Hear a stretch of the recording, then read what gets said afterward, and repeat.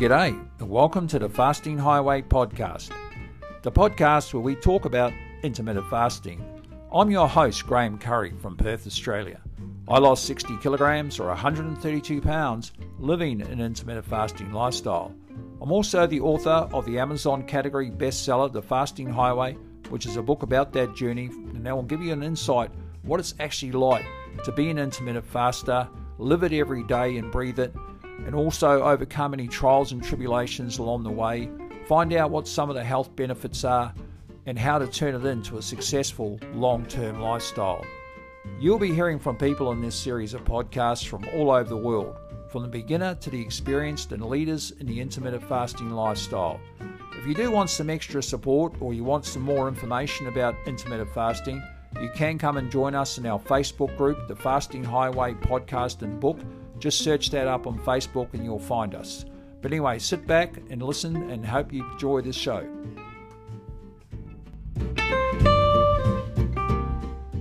G'day, welcome to the Fasting Highway Podcast. And just before we get to today's exciting guest, I just wanted to thank everybody out there for your support of the podcast this year. It's been fantastic. Thank you so much. Listenership is growing rapidly all over the world, and we're now heard in 43 countries, so thanks so much for your support. Also, with my book, The Fasting Highway, which you can get on Amazon, thank you for the support of that as well. That's been amazing, and thank you all for the great messages. Let's get to today's podcast, and this is episode 103. And we'll be talking with Alan Zerbe, and Alan lives in Bethlehem, Pennsylvania, in the United States, which is about 50 miles north of Philadelphia and about 70 miles west of New York City. He just turned 57 and is married and has 3 grown daughters aged 26 and twins who just turned 24. And he currently works as an art director in marketing for a university. And as a kid, he was often described as skinny and always struggled to gain weight. At 17, he was 6'1" and about 175 pounds. And then during his 20s, 30s, 40s and 50s, he kept gaining until he reached his highest recorded weight, which he'll tell us about in this podcast. And here to tell us about his amazing journey so far is Alan Zerbe. Oh, g'day, Alan. Welcome to the Fasting Highway, and thank you so much for joining me today. It's great to be here, Graham. I really appreciate it. It's certainly an honor to be asked to be a part of this podcast. I listen to it often, usually when I'm walking or just driving back and forth to work. I love hearing the stories of how other folks go about their own fasting. I also love the shares on Facebook, seeing the pictures of the people and hearing some of their recommendations and some of their stories. And I've pinged people back and forth on occasion, and it's a great little community. Oh, thank you so much. And you're a very important member of the Fasting Highway Facebook community, and we thank you for that. So, Alan, for those people around the world that may not know you, if you wouldn't mind going over a bit of your history and backstory and sort of what led you to the pathway of intermittent fasting in the first place. Sure. So as a kid, I was pretty skinny. I was small and skinny when I was in elementary school and middle school, and I never had an issue with gaining weight. But I hated being that skinny, weak kid. And it would get knocked around a lot because I tried to play a lot of sports. And fortunately for me, when I got to high school, I grew quite a bit taller. So I was 6'2". I weighed about 170 pounds.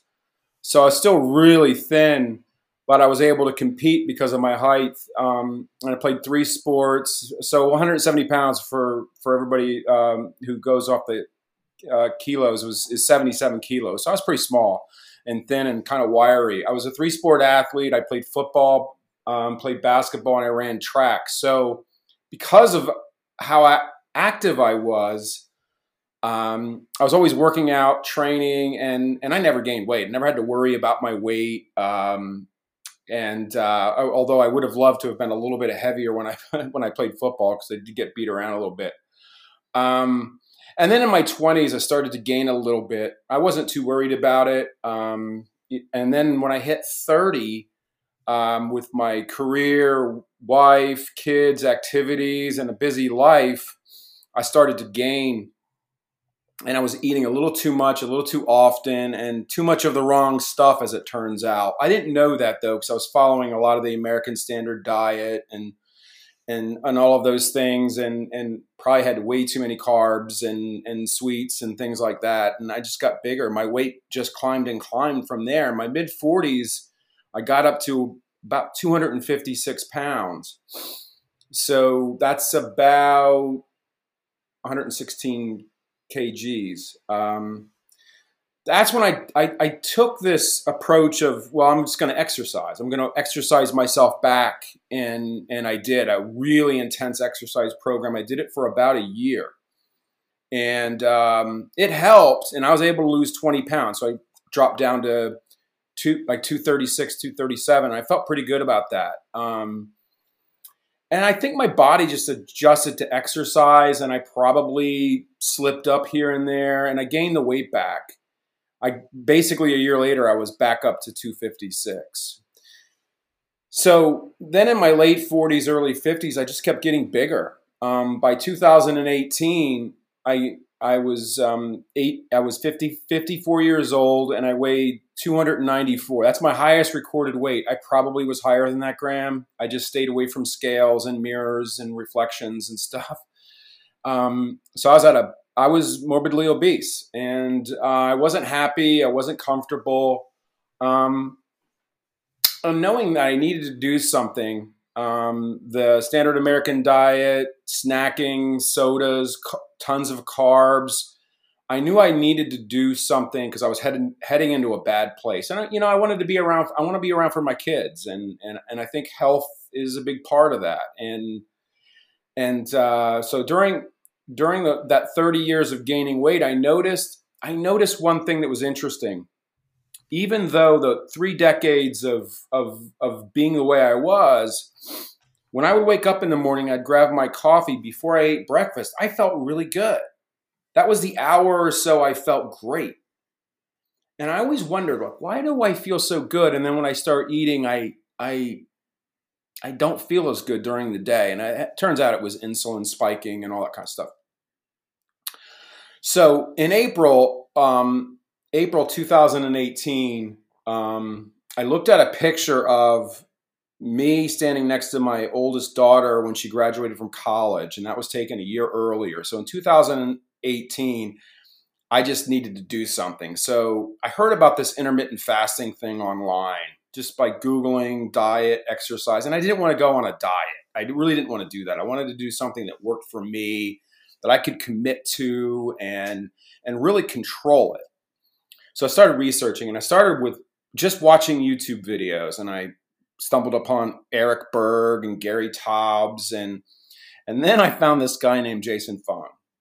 And I found his science interesting, and I kind of correlated it with the way I felt when I was obese for that 1 or 2 hours in the morning, because I followed an 8-hour fast, so that's why I was feeling good. Then I asked myself, what if I fasted longer? Like, what if I just did that? And I didn't go about this in a real scientific way. I kind of did it in a conservative way. But the first thing I did is I went out and I bought The Obesity Code by Jason Fung, and I read it cover to cover. And at that point, I was all in. So I started fasting in April 16th, 2018 at a whopping 294 pounds with a plan of lowering my carbs and eliminating all the processed food. That was the basis of it. So my strategy was kind of like two-pronged. I wanted to start like slow and simple because I didn't want to like dive too far in and then fail and then get even more frustrated. So this is what I did. I committed myself to stop snacking. I'm not going to snack because my snacks between meals, so if I had my 3 meals and had my snacks, I was probably eating 6 or 8 times a day, just constantly feeling like I needed to eat something. So that was the one thing. I stopped snacking. But I kept the 3 meals, and I just did it that way because I wanted to see how I would feel. So I began my 3 meals with the idea that I was going to push my breakfast back later and later and later. So I would eat my breakfast at 7:30, then it was at 8:30, then 9:30, then 10:30.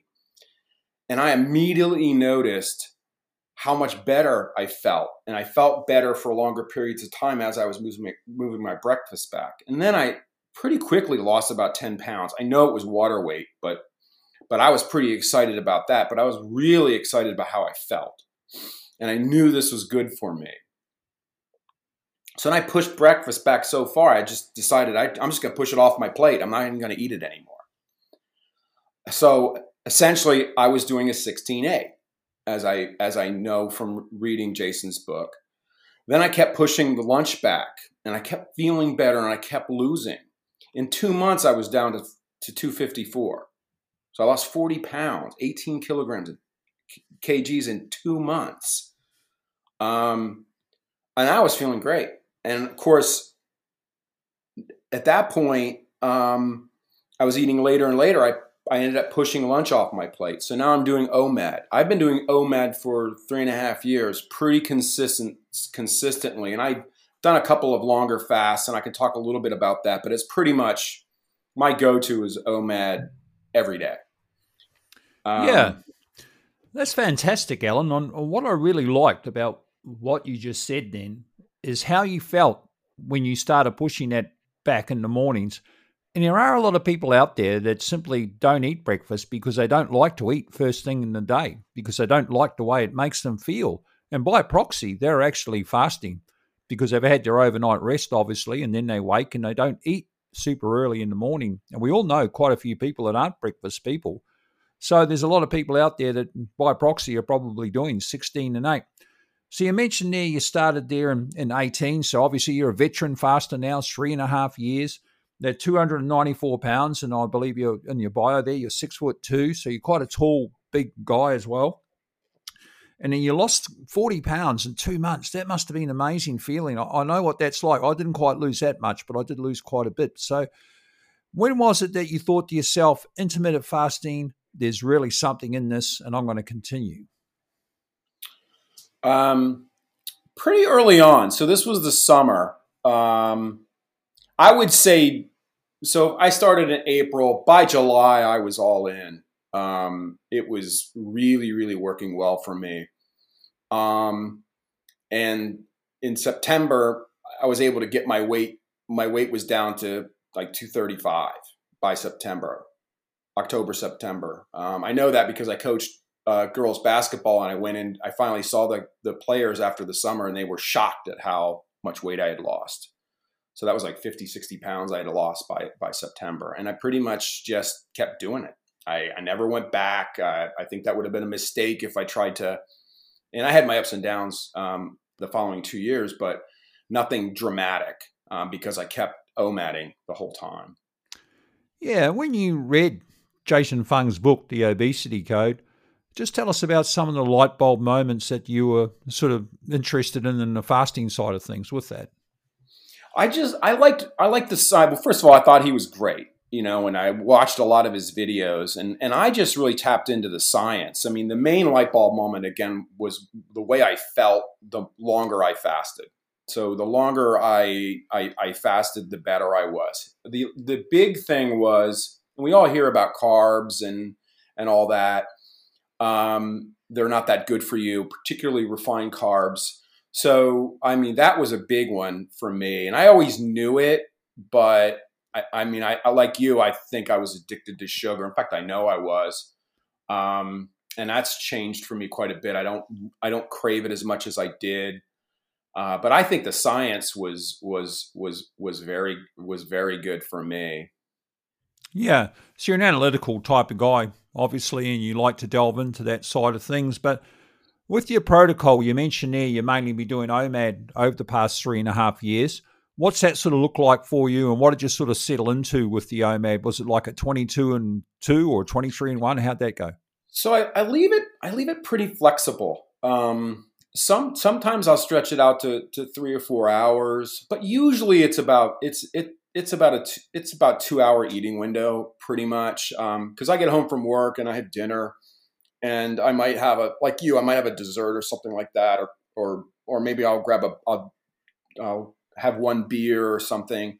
So it's probably about 2 hours. I have, when I was really being strict with it, I I would maybe go a little shorter if I wanted to really ratchet down my fasting, because I went from at 235 in September and October of 2018. I pretty much stayed that way up until September 2020, when I really started to dive into it, and that's what got me down to.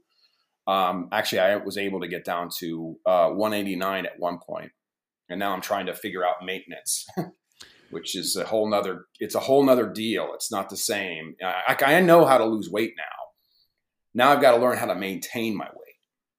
Yeah, 100%, mate. Maintaining is a totally different mindset to losing the weight. Absolutely. It's vigilance without obsession, maintenance. You've got to keep an eye on the ball. And that's the thing.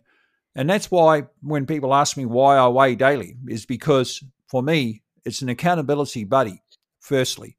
Secondly, I don't let things slip away on me. And it's just part of my life. I wake up in the morning, I go to the toilet, I step on the scales, I jump in the shower, and I don't even really think about the number that's on there. I just see that it's in my range, and I have a goal range, not a goal weight.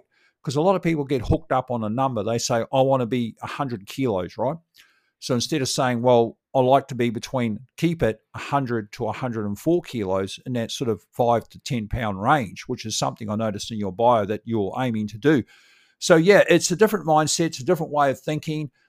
You got to pull up the spikes pretty quick because a lot of people go by their clothes and the way they feel. But I know for me personally, if my jeans got so tight that I couldn't do them up, I'd jump on the scales. I'd be 15, 20 pounds up. And it's a lot easier to rein in 5 or 6 pounds than what it is 15 or 20. So you're right, it is a different mindset. So when you first started fasting, Alan, were you eating all the things, or was there anything you were restricting? So definitely knocked out the refined carbohydrates, definitely knocked down the sugar. I prior to fasting, I was drinking sodas. I stopped that. And it was diet sodas, which had that spikes your insulin anyway, as I ended up learning. But mostly, I really focused in on healthier whole foods, beef, chicken, a lot of fish, and a lot of veggies. Asparagus, green. I'm big on green beans. A can of green beans with some butter on them, and a nice protein. Yeah, but I would eat what I wanted. I really would. And the longer I fasted, I found that I really wanted the better stuff. I didn't want the sugary drinks. And for a while I was dirty fasting, which kind of like slowed things down there for a while. But now I no longer do that. I used to make I call them coffee milkshakes, where you put a lot of cream in there and sugar, and it becomes more of a milkshake than a coffee. Now it's totally black coffee. And when did you get that message, Alan, into your fasting journey that the clean fast was important and it was the way to go and get those extra health benefits for you? Yeah. So when I went back and I was coaching basketball for that season, I would stop. And before that, I was doing the black coffee, and I got a little bit off track, and I was getting my coffee with cream and sugar in it before practice, and then my weight loss stalled, and I gained a little bit. So then I did a little bit more research and figured out that I've got to be a little bit cleaner with it, and then I did that, and then I maintained that weight about 230 for about a year and a half from there, until I really ratcheted it down this past September. Yeah. Did you notice any differences, Alan, when you moved from what you were dirty fasting to that clean fasting? Was there any differences that you noticed? Yeah. So what happened it was weird. It wasn't so much that I had the coffee. It was that I was hungrier earlier. So it became very difficult for me to elongate my fast as much as I would have normally done. So I was now all of a sudden I was getting hungry and looking at eating lunch or even a late breakfast, and then so that was it was very difficult when I was doing that to carry my fast till 5 o'clock or 6:30, which right now, because I clean fast, I have no problem with that, none at all. I'm not even hungry during the period of day. Yeah, and I think it's that white knuckling to your window that dirty fasting becomes a problem, because if you do have things like cream in your coffee, your body's thinking that food's coming, then all of a sudden you start getting hungrier and hungrier, and you just find it so hard to get through that day, as you said, and you start white knuckling, and it just becomes frustrating. And I think that's why a lot of people give up rather than just clean fasting from the start. It's a lot easier. And I know Jason Fung talks about, having the cream in your coffee and the bone broth. But he's talking about people he's dealing with that are north of 400 pounds in his clinic in Toronto. These people are going to die if they don't get this weight off. So he sees it as, if they're using that crutch to fast, then I'd rather see them doing that than not doing that. But ultimately, what he would like to see them do is move to that clean fast to not spike the insulin. And that's what he talks about. And a lot of people sort of misinterpret that message a bit. And there's other messages in the fasting community we hear. You can eat whatever you want. And some of us, we can't eat whatever we want, even in a window during our fasting period. And you said there that you started gravitating towards that higher quality food. And I think that's the thing that most of us do. Tell us about that. Yeah. So, well, first of all, my wife's a great cook. So, and we try to go out to dinner once a week. I've got my three daughters are grown. One still lives here. The other one's back on weekends a lot. The other one lives in Brooklyn, New York. So we like to have a lot of family meals, sit down at the table, and she's a great cook, and she knows I'm like real picky about what I eat and things like that. And occasionally she'll make something that I'm not going to eat, so I'll just throw a steak on or a piece of chicken and cook up some veggies.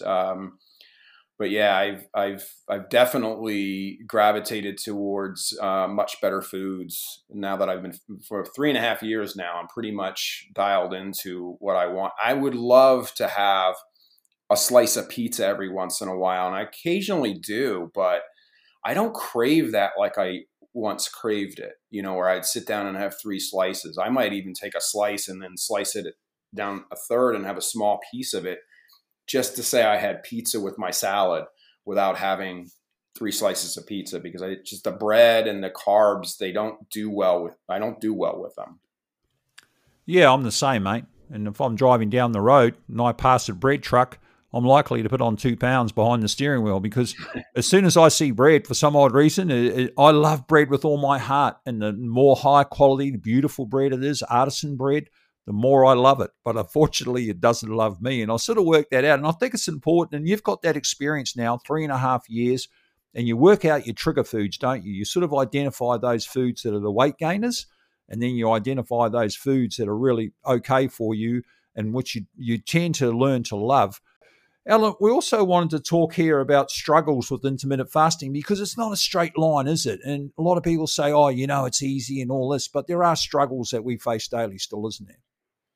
Yeah, so my journey, my 3.5 year journey is I would stall for a while, I would make bad decisions, and then I would dial back into it. So I've been a bit like a dog with a bone. I just want to get better at it. So when I would hit those bouts of struggling with it, I would just dial into my focus and get more focused in on it and be more mindful about what I'm doing and what I'm not doing.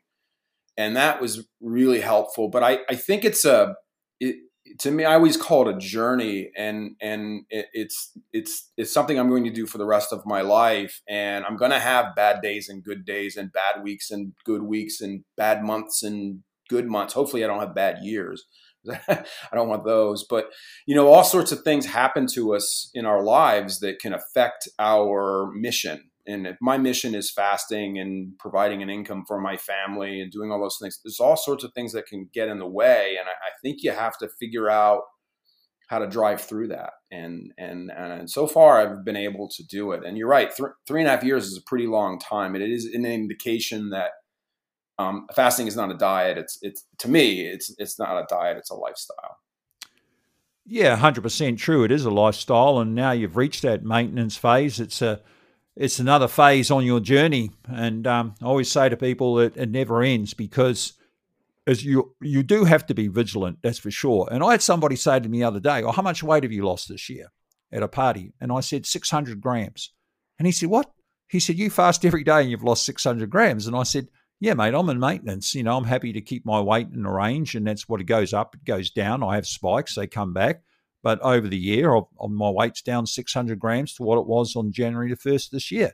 And I couldn't be happier about that, Alan, because I'd gone for years and years where I'd be up 10 kilos, 20 pounds, 15 pounds, whatever it was. I was always up mostly in my life. And so now I'm able to maintain my weight in that range. And what I find with maintenance, it's really tricky sometimes where you go on holidays or something and it plays on your mind a bit, and then you come back and then you start doing your intermittent fasting again the way you always do it, and it always comes back straight away. So have you been on many vacations and that sort of thing in the last 2-3 years? Yeah, we've gone on vacation, and I try to walk a lot, especially in the summers and the fall and the spring. It's harder in the wintertime here because it gets pretty cold, but I still walk. But yeah, and when I'm on vacation, I generally try to walk every day, and I'm like 4 or 5 miles, and I think that really helps. I do stay OMAD when I'm on vacation. I might open my window a little earlier. I might have a couple more drinks than I normally would have because I'm on vacation. And I may come back and I may gain, 4 or 5 pounds in a week, maybe more. And I still try to drink a lot of water. And I try not to be affected by the water weight because I know it's just water, right? But then I go back to my routine and I tighten things up a bit. And 3-4 days, I'm back where I was for the most part. Yeah, and there's so many freeing things in this lifestyle, isn't there? I mean, you mentioned there your sort of top weight was up around that 294 or 133 kilos, and you got down as low as 86, and that was a weight loss of 47 kilograms. And anybody that's ever lost 47 kilograms or close to 100 pounds, that is a life-changing thing. And one of the things you said in your bio, that you're a much better version of yourself, and it's life-changing in more ways than your exterior. Just extend on that a bit. Yeah, so I feel like a completely different person. I also think people react to me differently. I got a new job about 2 years ago at a university, and I was talking to one of my somebody I work with, and we started talking about fasting. I'm not even sure how it started, and I said I'm not even sure I would have gotten this job if I didn't do what I was doing.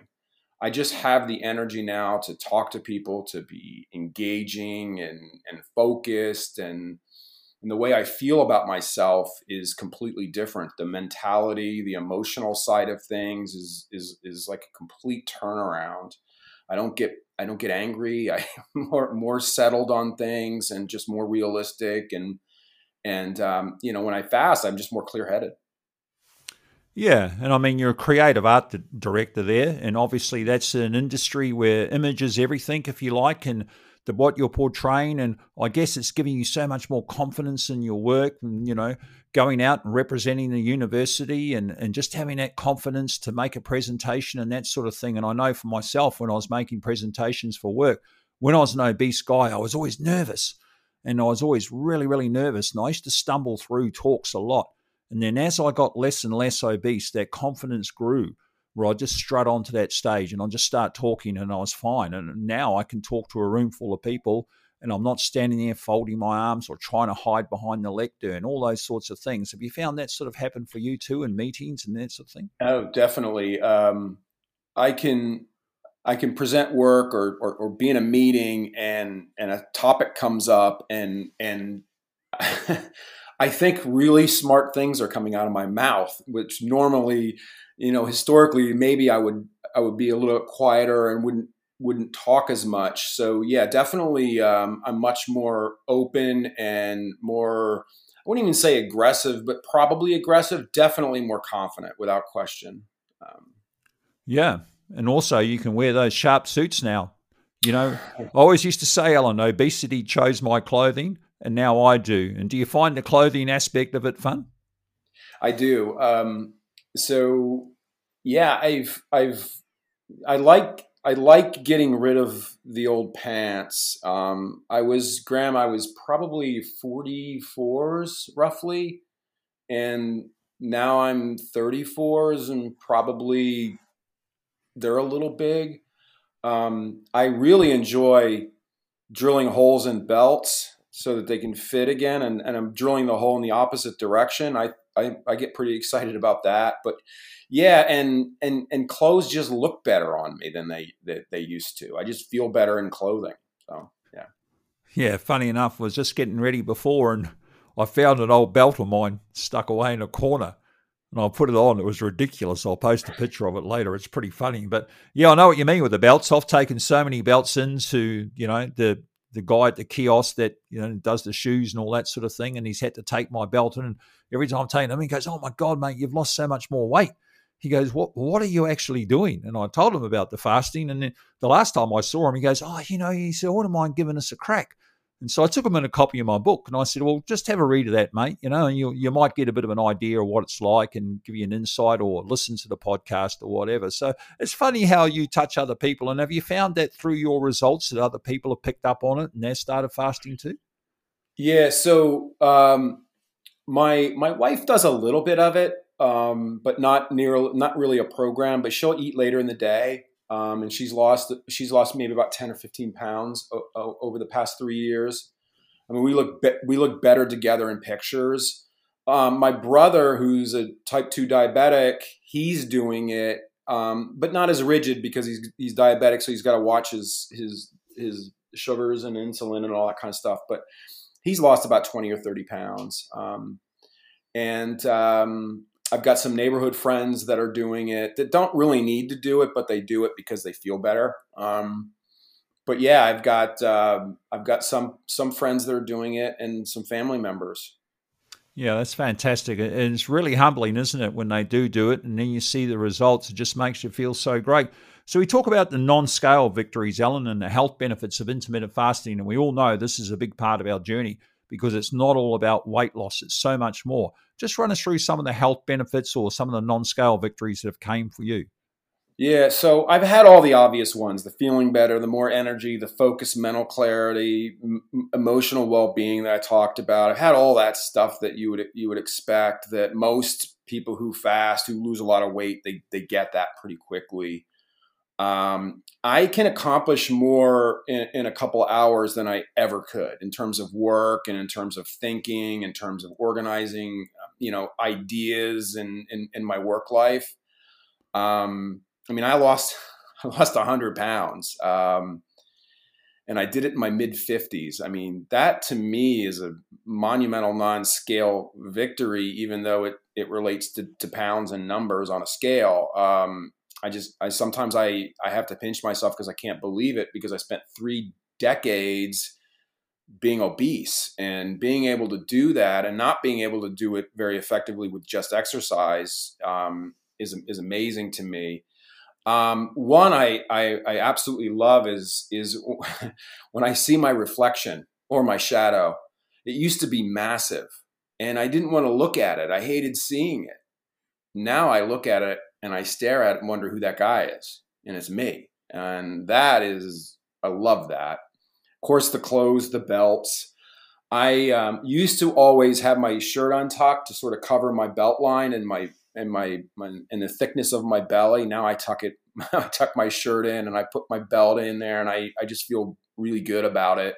My blood numbers, my past doctor's appointment were really good. I haven't had numbers like that in decades. The other thing that's really meaningful, so for about 15 or 20 years, I used to have this, I would call it a chronic winter cough. So right around December, I would start coughing, and I would have these coughing attacks, and I'm pretty sure it was due to the inflammation. But it would happen every Christmas, and then I wouldn't lose it until March or April, unless I went and got some steroids to knock it out of me. I used to think I was allergic to Christmas trees, actually, but I wasn't. But I had this chronic cough, and I haven't coughed like that in 3 years. So. Yeah, and did you find also with intermittent fasting, you found a sense of calm? I mean, I found like I found inner peace, like I wasn't in a fight with obesity anymore. I wasn't in a fight with my addictions. I wasn't in a fight with food, and I just found total freedom with food, and I started savoring it and enjoying it. And when I was preparing my window, it almost became theatrical, the whole process of preparing it, sitting down, mindfully eating and all that. And one of the things fasting did for me, it turned me into a mindful eater, slowly, deliberately, and really savoring the moment. Did you find those sort of things coming for you too? Absolutely. And when I read your book this past summer, it was a reward I gave myself. I'm going to buy Graham's book.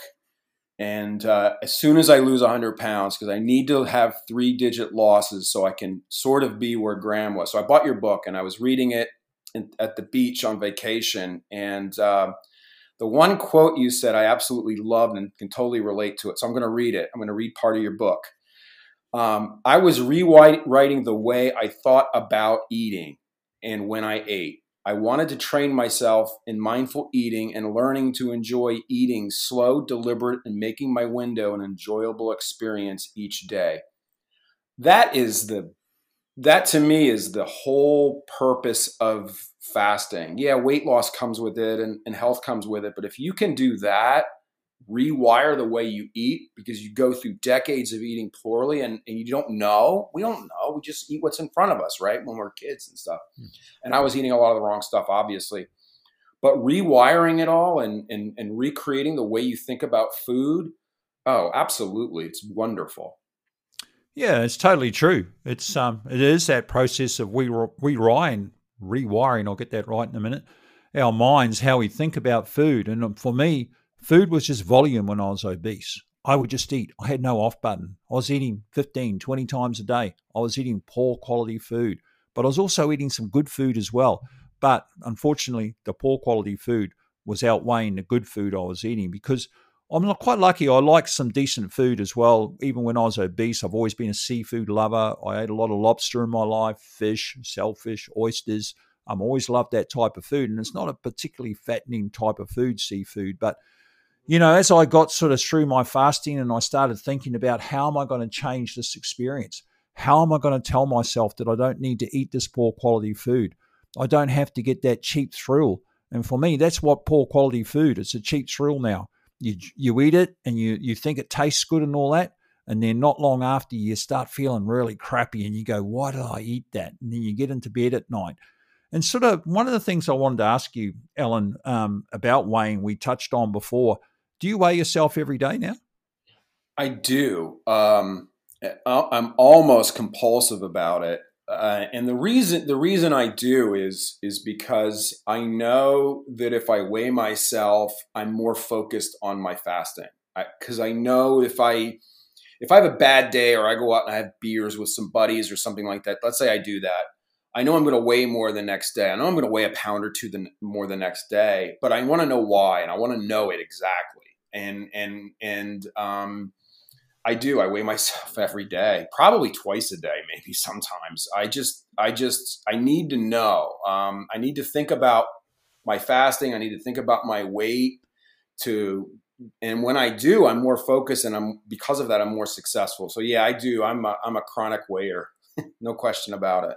Yeah. Oh, well, everybody's got to do what suits them, Alan. And I think if you enjoy the science of that as well, finding out what those trigger foods are, like you said, you go out, you might have a particular type of beer, right? I drink several brands of beer. And I know there's brands of beer that I'll definitely be up in my weight. And then there's brands of beer where I won't, for whatever reason. More hops, more sugar, whatever it may be. But that's a really interesting thing you just spoke about then. But Alan, one of the things you mentioned back in high school, you're an athlete, three-sport athlete. And that's something where a lot of obese people tend to hold a bit of residual fitness, if you like. And then when they lose that weight again, they start finding a love for exercise. Have you found that? Yeah. So I still work out, but it's not as much of a program. Like yesterday, I have a small little gym in my garage with some dumbbells and kettlebells and things like that. So I'll like sporadically just go out and throw some dumbbells or kettlebells around for half an hour or so. Yeah, I do like exercise more. I used to hate walking. My wife would always want me to go out walking with her, and I wouldn't want to do it. I would be lucky if I could walk a mile. Now I can walk 6, 7, 8 miles without a problem, and I love it. I put the music in from the 60s and 70s, or I listen to your podcast and I just walk and I enjoy it. Yeah. And we know mindset plays a huge part in intermittent fasting, Alan, and you strike me as a guy that has a very strong mindset, highly intelligent man. What part did mindset play for you throughout this journey so far, 3.5 years? I just would always work harder at it. I think one of the things I feel like it's for me to be successful, I have to work at it and I have to think about it a lot. And there's a great quote by a guy named Earl Nightingale from the 40s and 50s.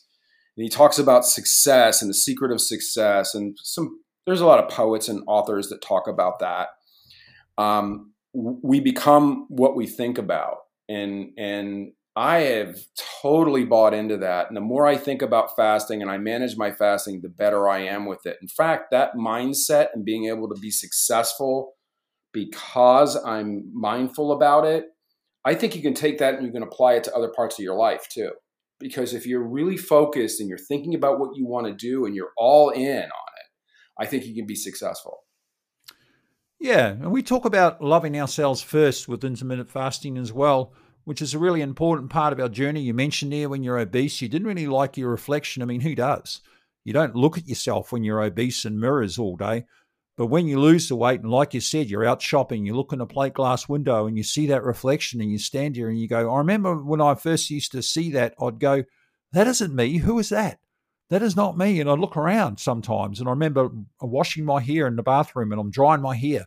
And all of a sudden, I take the towel away and I see this man standing in front of me, fit, healthy looking guy. And I'm going, wow, who is that? And I actually gave myself a fright. I thought there was somebody else in the room with me. And so that reflection is really important, isn't it? Because I felt like I'd been beamed up to the Star Trek Enterprise, then beamed back down on the street. And you mentioned there that people react differently to you now. Just run us through that to sort of how you were treated when you're obese to how you are now. Well, I'm like you were. I was a big guy, so I think my sometimes you're probably the joke in the room, but you might not know it, or you could be the joke. And I'm not sure that was happening a lot, but I always suspected it to be. I remember being at a neighborhood party and I broke a chair. I was sitting in it and it sort of collapsed underneath me. Now I just feel like I'm a stronger individual. I feel like people look me square in the eye now. I can command a room. I'm much more gregarious at parties and events and things like that, where I would have been almost, I probably would have been viewed as being somewhat aloof or shy or introverted. Now I go to a party and I can tell jokes and just be much more comfortable around people. Yeah, 100%. And I agree with you and everything you said then. And obviously you're a family man. You have 3 daughters and including a set of twins. How have your daughters sort of reacted to the journey so far? They must be hugely proud of you. I think they are. One of my twin daughters, I used to coach them in basketball. All 3 of them played college basketball too. So I coached them when they were little and through AAU basketball. And one of them had a video of me at a game. And I don't know, I was just sort of standing there talking to somebody and they showed it to me. She says, Dad, I was looking at this. I couldn't tell who it was. And then I realized it was you. And she showed me the video. And I was like, oh my gosh, I looked awful. I was so big in comparison to what I am now. And they're all very supportive. I think we all like taking pictures now together, and that's pretty cool too. But yeah, they have all been very supportive. And they're also, part of what I wanted to do too, obviously wanted to be healthier and live longer and all those kinds of things too. But I also wanted to be an example to them and, show them that if they ever have challenges with weight, because it could be in their genetics that they're predisposed to gaining weight with carbohydrates and those kinds of things. I wanted to show them there is a pathway to do it, to fix it if you choose to. So. Yeah, I think that's really important, being a role model for your children. And I know it's a regret. You probably heard me talk about it before. During my two daughters' school life, I really regret that I was no beast dad all those years, right? Because there were so many things during their school life that I missed out on. The parent running races, the parent swimming races. I'd always hide, and I wasn't there. I didn't show up. I'd make every excuse in the book. And I know my girls love me to pieces, and children love you unconditionally. They don't care how big you are. You're their dad. That's all they care about. But I know my children suffered some bullying and that sort of thing, and ragging about their fat dad and all that sort of thing. Because I was a big guy, 6'5", 350 pounds, rocking up at the school, and kids would freak out. They'd look at me like I was some sort of freak. And that was a hard thing for my daughters. And when I look back at the pictures of their graduations and all that, the primary school level and the middle school level, I always regret that. So I'd say to anybody out there that's got young kids and they have a problem with their weight, take control, because not only do it for yourself, but do it for your kids, because their school life will be a lot easier. Do you agree with that? Oh, absolutely. I think, and it's not even just that aspect of your life. I think what happens when you take control of your health in general, it follows other aspects of your life, which is pretty exciting. I see it at work. I see it in my relationships, and I want to reconnect with my friends, and it just improves so many aspects of your life, and you don't even really realize it until you stop and think about how much better you are as a person and how it's improved your life. It's pretty remarkable. Yeah, it is. And it opens up so many doors what you can do. I mean, you probably read recently, I've just been on a 120-kilometre hike over some very tough terrain here in Western Australia with a couple of mates, something that was never feasible for me, Alan, 5-6 years ago. Just wouldn't have happened. And here I am out in the wilderness hiking in these very tough terrain tracks. And I did it. And I did it fairly easily. And I thought to myself, this is fantastic. I can do all these things now. And it's really given me the motivation to do other hikes around the world, some of the great walks in New Zealand, come to America, do some of the great hikes in Colorado. And it just opens up so many things. You don't realize it. Just going to the movies and sitting in a chair and you think, wow, I feel really comfortable in this chair. I'm not going to break it. Going to the restaurant, not worrying about the size of the booze or the chairs that they're made.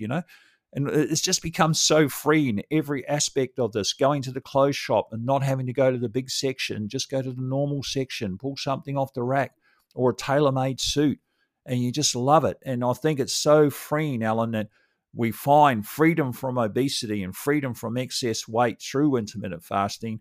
And I just wish this lifestyle was more mainstream than what it is. And do you think it actually is mainstream? A lot of people think it is. I don't. I don't think it's mainstream. I think there's still a stigma about in America. I know this to be true. There's still a stigma about not eating three meals a day, and I'm always somewhat careful when I tell people what I do, because everybody thinks you have to have 3 meals a day. I personally cannot eat 3 meals a day because I'm going to eat all day long, and I'm going to fill in between the meals. I'm going to eat something again, and I'm going to go back to where I was. When I went to see the doctor the last time, I told her that I was intermittent fasting. Oh, that's great. Your numbers are better, blah, blah, blah. And she thought, and I said, do you have any other patients that do it? She goes, well, most can't sustain it. And that was her short answer to me. And I thought, well, that's interesting. And it occurred to me, and I know you've talked a lot about this, why aren't healthcare, doctors in our healthcare industry, why aren't they teaching this? Because I think a lot of people could benefit from it. Yeah, it's interesting actually. In a local practice where I live in a pretty small suburb of Perth, and there's only about 6 doctors in there, and 2 of them are fully on board with IF. And went and saw. Haven't seen this guy before. I went and saw him the other day, an Indian guy. And I rock up to his doctor's surgery, and I walk in, and he's got my book up on his screen. He goes, "Oh," he said, "I knew you were coming." He said, "My fellow doctor told me all about you." And I looked up your book in the Fasting Highway, and he said, my dad was a type 2 diabetic, and he took up intermittent fasting in India, and he reversed his diabetes, and he got off all his meds, And he said, I now do fasting myself. And he said, I tell my patients to do it. And we had a really great chat about intermittent fasting. We didn't really talk too much about why I was actually there. And then my other doctor, when I first lost all the weight, I went in there one day and she said, Graham, what has happened to you? How did you lose all this weight? And I told her, and I actually told her about Jen Stevens' book, Delay Don't Deny, at the time. And so she got onto that. And then eventually when I wrote my book, I took my book in, and then now she's telling patients about fasting. And I met a lady in the street one day. She said, oh, you're Graham Curry. And I said, yeah, I am. And she goes, oh, I've got your book, The Fasting High. I said, that's really great. I said, how did you hear about fasting? She said, oh, it was your doctor that told me. I thought, well, how fantastic is that? And it just made me feel so good. But, I think it's just so freeing, Alan, that we have this pathway, don't we, for the rest of our life, and the world's our oyster. Yeah, no question about it. I don't see myself stopping. I will fast for life. There's no question about it. Yeah, why wouldn't you? You don't want to go back to what you were and your habits and being obese as you were and that sort of thing. And that's why I stay plugged into the Facebook groups. That's why I do this podcast. That's why I wrote the book. For me, it's almost like an insurance policy, because if I stay plugged into the people that are my tribe, I'll be right. And if you just sort of walk away from that support, I think that can become a slippery slope. And did you find the Facebook groups, Nat, were helpful for you on your journey? Yeah, usually when in this past in September 2020, I really dialed into my fasting. I lost another 50 pounds, so that's what got me down to a 100-pound loss. And what really helped me during that time period was reading the books, watching the videos, the Facebook groups, listening to your podcast, and I have a couple of others even. I just want to hear the stories, and I want to be thinking about fasting, and I do. I think about fasting every day. Every day I think about it. I mean, I'm sure you do too because of what you do, but I think about it all the time. I think about when I'm driving. I think about it when I'm just mindfully sitting at a red light. If I'm by myself, I'm going to be thinking about fasting. How am I going to fast today? What's going to look like today? What's it going to look like tomorrow? I'm always like really, really dialed into it. And that helps me maintain it. And reading the stories and hearing other people's successes is a big lift for me. And it's very helpful. And I know when I don't do it as often, I get a little sloppier. Yeah, I agree with you. And I know when I first started fasting and I discovered that there were Facebook groups about fasting, and I couldn't believe the pictures I was seeing and the success people were having. And it really drove me, because I thought, if these people can do this, why can't I? And I really thought, well, once I started fasting, and like you, I thought, I'm going to do this for the rest of my life. And people say to me, you're not going to do this for the rest of your life. You're going to get to the stage where you're going to lose all the weight. And then you're going to say to yourself, I don't have to fast anymore. I might be a more intuitive faster these days. And I think we're talking about maintenance before. And I think that's what does happen. That you might have some days where you might do 16 hours. You might have some days where you might do 19. You might have some days where you do 23. It just depends on how you feel in the day. And I find that the longer I go into my fasting journey in my maintenance phase, that I am more of an intuitive faster. And do you feel like that you're sort of heading that way? Oh, absolutely. Yeah, the more I do it, the better I get at it. There's no question about it. And it's almost like putting money in the bank. The more you do it, you got more money in the bank. You get better at it. I call it my fasting muscle. My fasting muscle gets stronger the more I use it and the more mindful I am about it. Yeah. Wouldn't it be great if we could invest in a company that promoted intermittent fasting on the stock market? I think the long-term sort of return would be pretty good. But yeah, Alan, I can't tell you how thrilling it's been to talk to you today, but we're getting towards the tail end of the podcast. But before we go, I'd love you to give some insights. A very experienced man, 3.5 years at this lifestyle, someone out there that's obese, a guy or a lady that's sitting there just in despair. They don't know what to do. Give them some inspiration of how to start and why they should start. Yeah. You should start. You should give it a try. Learn as much as you can before you go into it. I kind of just jumped into it after reading the book. I probably could have been a little bit more analytical about it. Is it Chip Bennett? Chip Bennett is one of your It was he and I were exactly the same size going in, and we're exactly the same size now. His podcast was very good because he's much more scientific about it. I was impressed by him. So I would say learn as much as you can. I mean, I've been OMADing for 3.5 years, and it just fits me. I know we're all different, so don't expect to lose what somebody else did, because we're all different. We have different hormones, genetics, goals, lifestyles, and health conditions. Don't expect to have exactly the same results and be on the same path. Everybody's journey is going to be different. I'm pretty sure of that. The other thing I think is important, because I see people post sometimes, and I've had conversations with people. I was talking to a friend of mine who was thinking about doing fasting. He goes, I just want to lose 25 pounds. I said, well, you can lose 25 pounds, but you can't stop fasting. So he was like, oh, it's like a diet, right? I said, no, you pretty much have to keep doing it.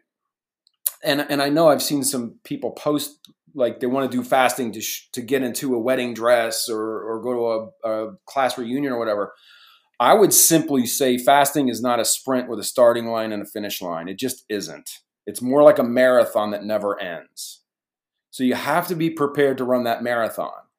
And like I said earlier, my plan is I'm going to fast for life. And there's a double entendre in there. And I will continue to fast for the better of my life.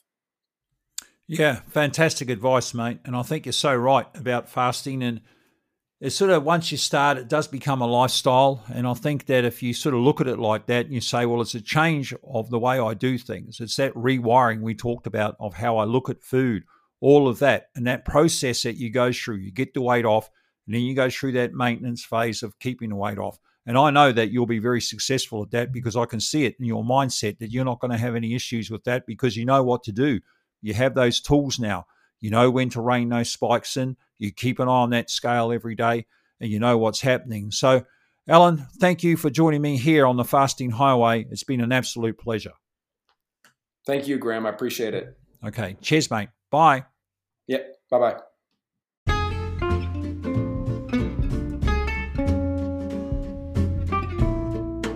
Oh, thank you so much, Alan. Thoroughly enjoyed that chat with you. And I think those insights that you gave and the wisdom and advice coming from that 3.5 years of experience is going to help a lot of people right around the world. So thank you so much for joining us here today on the Fasting Highway. Also, folks, as mentioned in the podcast, Alan is a popular member of the Facebook group, The Fasting Highway. Come and join us there if you're looking for some support and getting into 2022 next year and you want to get started. That's the place to head to, the Fasting Highway Facebook group. And also, if you just want to know what it's like to live the journey, you can get my own book, The Fasting Highway, on Amazon in both paperback and Kindle. And I'll give you a bit of an insight and also how to get started and what it's like to live a longer term fasting journey past the maintenance phase. Okay, folks, until next week, be well, be safe, and remember, clean fasting is everlasting.